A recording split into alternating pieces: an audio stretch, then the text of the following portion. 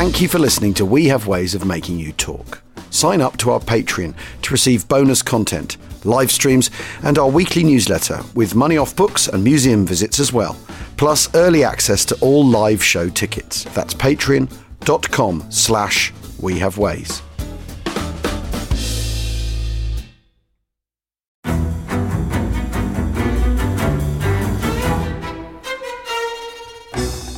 I'm Anthony Scaramucci, former White House Director of Communications and Wall Street financier. And I'm Katty Kay, US Special Correspondent for BBC Studios. I've been covering American politics for almost 3 decades. Welcome to The Rest is Politics US, brought to you by Goalhanger. Go on, tell us, were those donations you made, like Obama in 2008, was that idealism? Were you hoping to get something out of these campaigns that would serve your own business interests, for example? So I think this will either make this podcast incredibly successful, Katty, or people will be horrified and they'll shut it off right now because I'm going to be very real with you. The Obama donation, I had gone to law school with President Obama. We were not classmates. I was a few years ahead of him. It was 2007. He was then Senator Obama. I had a check in my breast pocket. I went over to the senator. I said, Senator, you and I didn't really know each other in law school, but I'm about to hand you a big check. Can I lie to my friends and tell them that you and I knew each other in law school? Well, Obama looks at me, had the best smile in American politics since Jack Kennedy. Forever. Yeah, he lights up. He looks at me and says, I'll tell you what, if you double the amount of the check, we'll take it back to Hawaii. Okay. And I looked at him. I said, you're done. I had another check in my pocket. I ripped it up. I doubled the amount of the check. And I'm going to tell you right now, I've been to more White House Christmas parties during the Obama administration than the Trump administration. In this pivotal year for the United States, democracy, and world affairs, Britain's biggest podcast, The Rest is Politics, is launching stateside. Uncovering secrets from inside the Biden and Trump inner circles and how they shape the world's most important economy, but also the global economy too. New episodes are released every Friday morning. Just search The Rest is Politics US wherever you get your podcasts.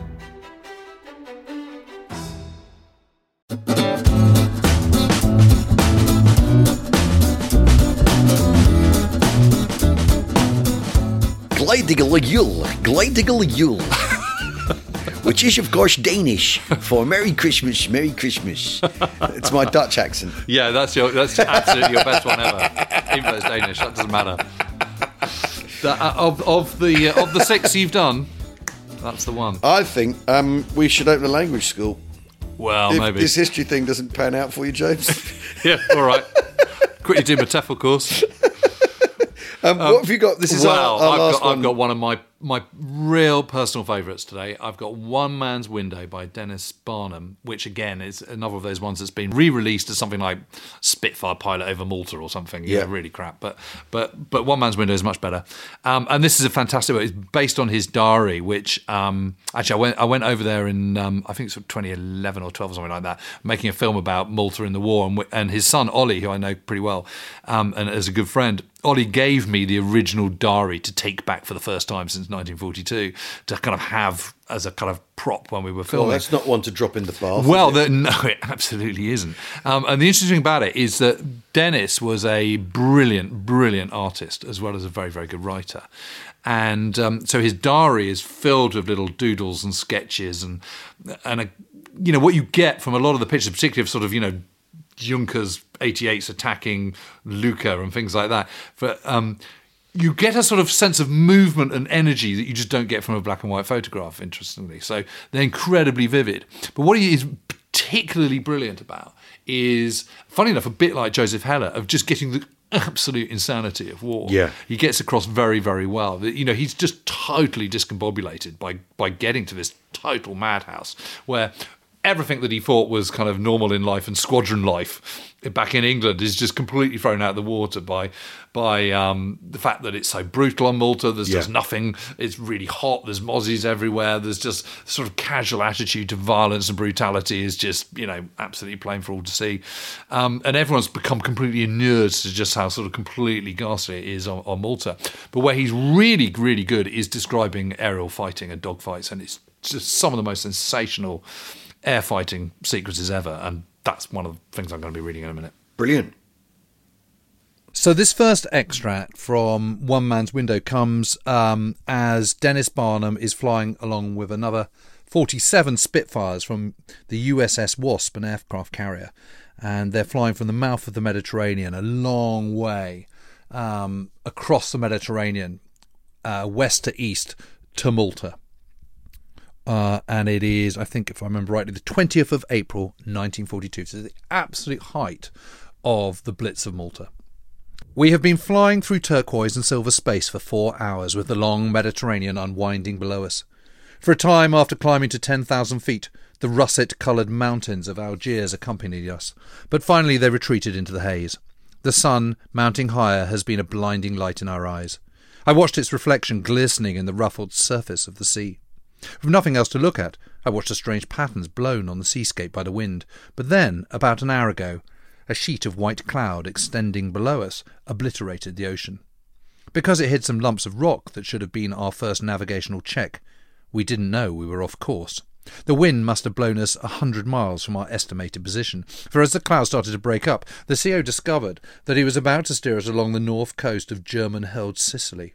He made a radio call to Malta for a course to steer, but it must have been an enemy voice, loud and jeering, that answered. Glancing southwards, in which direction we had been ordered to fly, I saw the clouds draw back like a curtain to reveal an island, a brown conical hill, floating innocently on the blue water. It was Pantelleria, an enemy fighter base. That was a few moments ago. We had been flying onwards in a south-easterly direction with our fuel levels sinking lower and lower, with 1,000 miles of sea between us and Egypt. And I can believe the stories that pilots, flying this route by night, have been lured onto enemy aerodromes so that their transport machines and crews have been captured. The clouds have disappeared. Empty sea stretches in all directions, but undoubtedly the most vivid impression made upon me by this flight has been caused by the metal bottle in my dinghy pack upon which I am sitting. I am obviously developing a whale of a bruise, for no matter how I squirm and wriggle in this tiny cockpit, I can't get comfortable. A disturbance of colour on the horizon is growing steadily nearer. From navigational logic it is just where I expected it to be. We're changing formation. Each section of 4 aircraft has now become a tightly packed arrowhead. As the apex of the left-hand arrow, my outstretched elliptical wings are overlapped by other wings, for 3 profile Spitfires are sliding downwards towards me.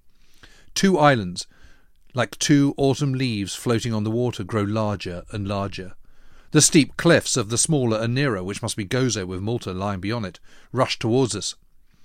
White walls crinkle a hilltop. The small fields are yellow.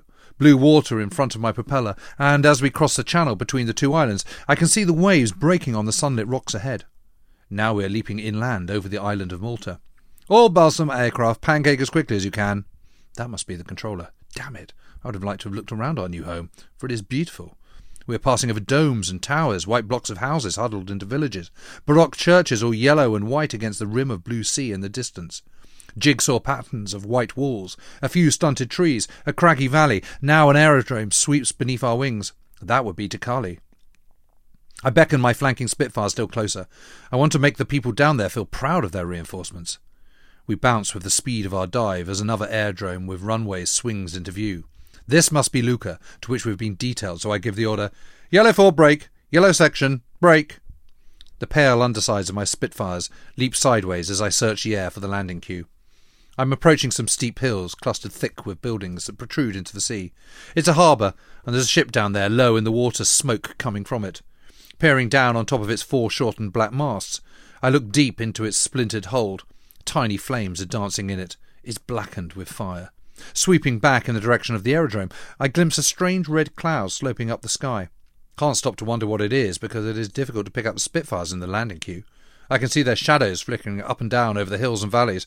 I count them as one by one they settle on the runway. My turn next. Reducing speed, I slide back the Perspex hood, lower the wheels and finally put down the flaps. The tilted runway rushing forward seems to engulf me. I level out gently and drop onto the careering dust and stones. Leaving the glaring sunlight, it is into pitch blackness that we feel our way down the steep steps, first to the left, then to the right. Here the narrow passage slopes straight down into solid rock for several fumbling paces, towards a single electric light bulb. Still sloping, the passage zigzags again, but it is better lit and refreshingly cool and damp. We pass batteries and niches, and hear the whine of a transmitter. Further down we pass an officer and some airmen working on typewriters. Finally we enter a level cavern with grimy airmen seated on benches either side of it. An outpost of England, for in the far corner, next to a door marked "Strictly Private, Authorised Persons Only," there is an airman brewing tea. I never expected to undergo our first Malta air raid in a place such as this, Station HQ, referred to by the old hands as G Shelter. I thought we would be flying, yet here we seat ourselves on vacant benches, experiencing the earthquake underground. Trying to balance my alarm at the unusual noises, I am watching the pictures of undressed pin-up girls glued to the rock above the airmen's heads, for as the rock quivers, so these girls dance for us. The airmen are staring at me, so I stare back at the airmen. Every time the cavern gives a convulsive shudder, they grin at our bewilderment. It was airmen like these who welcomed me at the end of my landing run about an hour ago. One leaped up beside my cockpit, shoved a happy sunburnt face close to my helmeted ear and yelled something. I watched the ginger whiskers around the sides of his chin and the silent movement of his cracked lips, but after being wedded to a roaring engine for hours, I couldn't hear what he or the others who gathered around were saying. I took my time in climbing out, and gradually the shrill singing in my ears died down. "You've just missed the 9 o'clock raid, sir," said one. "We had 100 bombers over here a few minutes ago," added another. I smiled back at them, but I wondered what it would be like to have 100 bombers overhead, when one's own aerodrome is the target. The red cloud leaning up the sky must have been bomb dust. I should have guessed.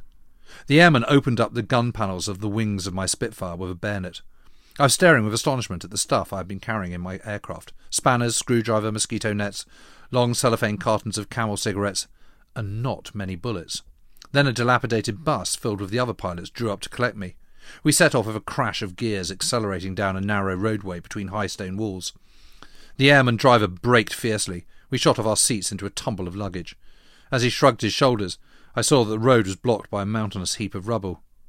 Don't they even know the way around their own aerodrome? I asked myself, but as the bus backed violently in the direction we had come from, I remembered the air raid. We finally arrived at the officers' mess, the 6 officers' mess, we were told, the other 5 having been flattened one by one. We gathered on the carpeted floor of the single room, the dreaded Hugh and Ken talking with the CEO, with Pancho and quiet Cyril standing on the edge of the group. I watched Max and Scotty investigate the rickety furniture, then look out through the glassless windows. But, thirsty after our long flight, we were soon consuming drinks from the angled bar that crossed one corner of the room. We were chatting merrily when the air raid siren screamed. My heart seemed to rise up inside me. I looked at the older inhabitants, lounging back in their armchairs, but they went on reading their papers. I was glad when a guide led us out from the porch and up the road. On our left, spilled from crevices between tumbled rectangular blocks of heavy stone, were tiny fragments of crushed glass. They glittered in the rubble like jewels. Our guide gestured towards a heap with a palm of his hand uppermost, as if throwing something away. "Doc O'Dowd's sick quarters," he explained. "His 3rd sick quarters this week." I heard the murmur of approaching engines, but the CO and the guide continued to lead our party over the potholes. The CO is a big man, very tall, very broad. I'm 6 foot, and I look up to him. He's the kind of man who holds his head high and only looks down with his eyes. Well, there he was, glimpsing up at the Messerschmitt 109s which were turning in pairs over the aerodrome. "The Battle of Britt all over again," he proclaimed. I wanted to run, but I strode alongside him, a flight lieutenant apparently in no hurry. My heart was beating wildly as I listened to the other pilots who made taunting remarks about the circling Luftwaffe. At last, and with considerable relief, I saw we were approaching a shelter. But we passed it. We went on past crumbled buildings.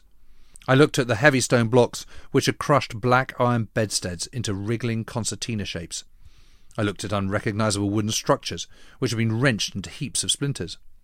As we walked slowly up the hill, more and more 109s arrived in the sky. Feeling that something was about to happen, I put on my tin hat. "Oh, Denis," laughed the CO, "you do look a sight in that." I smiled. I felt most indignant. I kept it on. As we continued, I noticed an airman digging close beside a tiny red flag hammered into the side of the road. I turned to our guide for an explanation. "He's digging for an unexploded bomb." Having read of such heroes during the blitzes in England, I stared at this airman by himself, just digging. I was secretly pleased when he smiled back at me, but at that moment, from the top of a flat-roof structure like a tall concrete garage ahead of us, a white light shot up, and a red flag was hoisted. "The take cover signal," gasped our guide, out of breath as we ran. At the side of the concrete structure was a grave of rubble, and the entrance to G shelter was the end of this heap. We entered the narrow doorway, filed down the steps into the dark, and here we are. The door at the end of the cavern opens, and the aerodrome controller leans round it. 60 bombers diving onto Carly. Why not go up and watch the fun? Back up the steps we climb. German planes, which I recognise as Junkers 88 twin-engine bombers, are streaming down the sky in the distance. Black bomb bursts gush back from the ground, huge globules of smoke, heavy and bubbling, some of them rolling off long stalks like mushrooms. Layers of them brood grotesquely over the network of white walls, over villages that lie scattered over the scene like dice, monstrous clouds rising higher and higher. It is quickly over. The German planes have disappeared behind the curtain of destruction. The bomb smoke slowly clears, leaving a more flimsy veil of red dust. I can see many black pinpoints, each with tall streamers of smoke spurting high into the sky. Our new Spitfire's burning on the ground, states an experienced Urk at my elbow. This second section is Denis's first time in combat over Malta. I think it's the next day. And he asks the CEO, Jumbo Gracie, what the tactics are. And Gracie gives him pretty short shrift and just says, tactics, there aren't any tactics, just follow me, basically. But anyway, they're taking off, so here we are.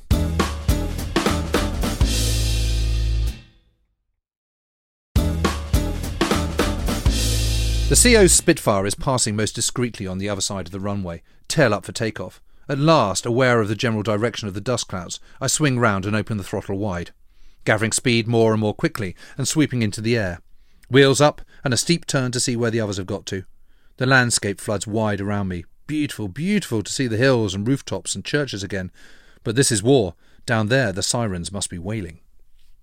We are climbing higher into the rusty purple void.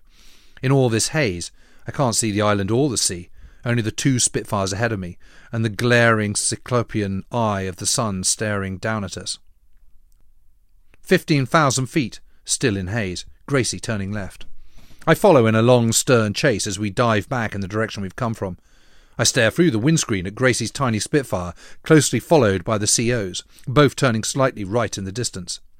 In front of the two retreating planes, a faint brown trace of the island, with bursting anti-aircraft shells, is looming towards us. Gracie steepens his dive, continues turning. We're plunging vertically, but I can see no enemy planes. There they are. Ju-88s. Top plan view. 5, 7, 10, 20, 30. No time to count. Still more appear, all sweeping closer. All sizes extending in depth downwards like fishes in a tank. Some very close, some far away below. Take one near the bottom. My Spitfire shudders as I fire 2 bursts of cannon into a cluster of bombers that get in the way. May have hit one. Can't stop to look. My target is wheeling nicely into position. Ah! A huge part of a Ju-88, nose and engines, flashes out from under my left wing. Must have been right on top of him. Gone now. Easing gently out of my dive, watching my graceful targets flying backwards towards me, larger and larger in my gun sight. Quick search in all directions. Lots of 88s, but no enemy fighters. Target's wings overlapping with my windscreen. I fire. A flash and a burst of smoke from his port engine. He rears up in front of me, turning steep left. Dash the man. Deflection inside his turn. Can only just do it. Fire again. He's swerving to the right. Try for his starboard engine. Fire again and again.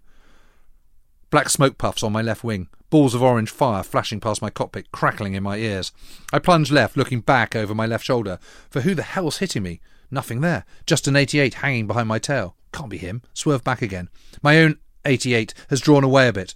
A pretty thing splaying 2 plumes of smoke that widen as they sweep back towards me. Very pale machine and very close to the water. I wonder if it's going to crash. 109s! 2 head-on views, diving from my left, blinking with light. Curling blue tracers strand about me as I turn towards them. A third got my sight on him for an instant before he went under my nose. Still turning hard left. My helmet's too big for me.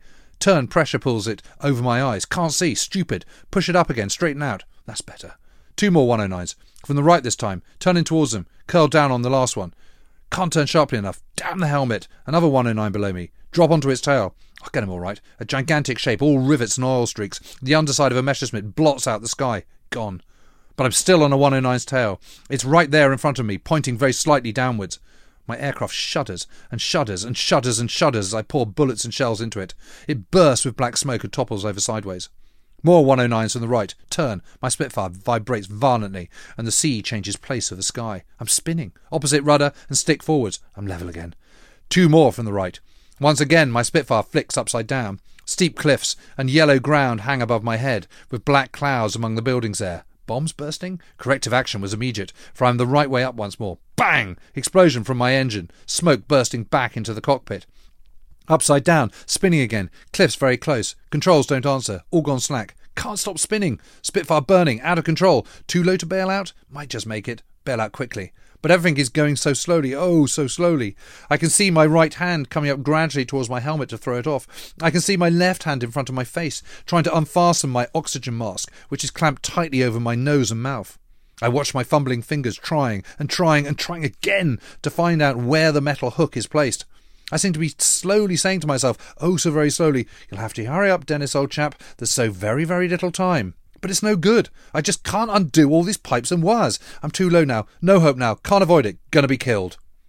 The scene is strangely peaceful, for unconcerned and apparently unimplicated, I am outside my aeroplane, looking back at my body.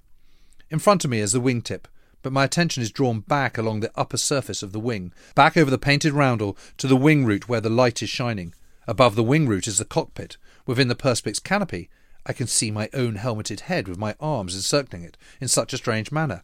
I'm so interested in watching my body over there that I have but a faint impression of the aeroplane's long nose trailing horizontal smoke against a background of dark sea. Pressure! Controls do respond. Hope! Not going to be killed after all. Smoke's not bad. 109s? Pretend I'm crashing. Might leave me alone. Diving, deliberately lurching down, down, down to white surf at the foot of the cliffs. Rolling sideways, I look back at the enemy planes.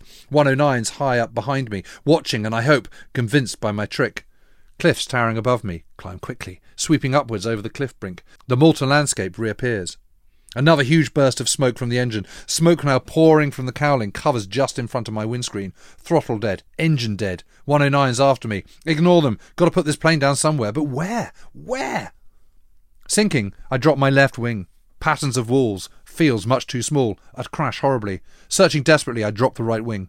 Worn tracks where aircraft have taken off. An aerodrome! Turning and sinking, I'm much too close to it. Side-slipping with stick fully back, full-top rudder and the wings and body shuddering and shaking, the brittle skeletons of what must have once been huge hangars rush up to meet me. I'm landing downwind, overshooting. Far walls will break me to bits. No wheels then. Belly landing. Turning over the broken hangar, I tighten up the straps. Don't want to bash my brains on the gun sight, but floating, still floating. Aerodrome shrinking. Walls coming. Rudder away from that bomb hole. Stick back, back, back. Crump! Nose has dropped. I'm tossed forward, but held in straps. Tail high in the air. I'm hanging in the straps, but now, as the tail drops and we revert to the horizontal in a cloud of dust. What relief. I've done it. I'm down safely.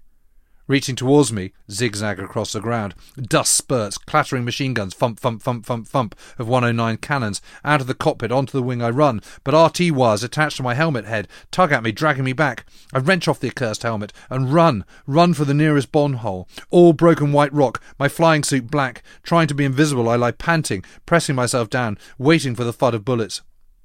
I waited and waited. The silence was uncanny. Finally I looked up. It was difficult to believe it, but the 109s had gone. The ambulance sped out towards me. Group Captain Thomas, the officer commanding this aerodrome at How Far, came out in his car and together we examined the bullet holes in my smoking Spitfire. The group captain has now brought me to sick quarters. Here, with the spewed bomb rubble beside us, brilliant white, sunlit against the velvet blue, in silence, for the bomb rumble in the distance seems utterly remote, I am at peace. I am drinking a long draught of clear, sparkling water. As I drink, I notice through the bottom of the glass a low wall with figures behind it. As I lower the glass, I see it as a group of Maltese peasants watching at us intently. Thanking the group captain, I'm climbing out of my black flying suit. I'm surprised to see my own knees reappearing, one by one at the end of my khaki shorts. A tall flight lieutenant, describing how the 14 or 20 109s against which I had fought followed me in, shakes me by the hand. I've never seen flick rolls used in combat before, he tells me. Alas, I reply, they were unintentional spins. The Maltese peasants are coming down the road towards us. As they pass, the nearest, a very fat woman, looks into my face with searching eyes, holds my elbow, and presses something into my hand. I smile, but I don't know what to say to her. As she moves on, I look down. It's a small rectangular card, worn and rubbed. Her prayer card, marked with a little cross, and the words, Verbum Dei caro factum est. I look back to thank her, but she is gone. Now the return to Lucca. After collecting my tin hat and sketching things and apologising to the airmen, whom we found watching the sky for my returning Spitfire, telling them it would not come back, I follow Group Captain Thomas, who has kindly driven me here, steeply down into G Shelter Cavern. Gracie stares at me angrily. So you're alive, are you? You, he says, you nearly pranged us both at takeoff. I stare back at him. Of course I'm alive. And the takeoff? It's irrelevant to argue about that. Angry at such a welcome, I retreat back up the stone steps. Pancho, Max, Scotty, Cyril, Hugh, and the rest of the pilots of our squadron gather round me in the sunlight. They're telling me how Gracie returned from the action. Your CO's had it. Barnham's dead too. I damaged 288, was all that he said. Isn't the CO back? I asked in alarm. No, they replied. He's missing. This moment is final, ruthless, inevitable dead. I look round at the sunlit hills which we have trodden for just over 24 hours. Cracky stuff, James. Thank you. Ah, my pleasure. That's it. That's all 12 done. Yeah, thanks for listening to our 12 extracts of Christmas. We couldn't think of a snappier title. That's pretty rubbish, isn't it? We will. I think we'll be back next Tuesday, and next Tuesday we'll tell you what those books were, so that in case you missed any of the titles as we went. Although you could, it's probably there on your iPad or whatever. I don't know. How do podcasts work? No one's ever explained it to me. Who knows? Anyway, we'll repeat it. That's the bottom line. Absolutely. Yeah, it's like a. There'll be a blog. We'll do a blog. Don't worry. We'll do a blog with the titles and what these books cost now. Some of them are like 1p, and some of them are unobtainable. No, you can always get them. You can always find abebooks.com. Anyway, thanks very much for listening. It's a happy new year from me, Al Murray. And it's Happy New Year from me, James Holland too. Cheerio for now. Bye-bye.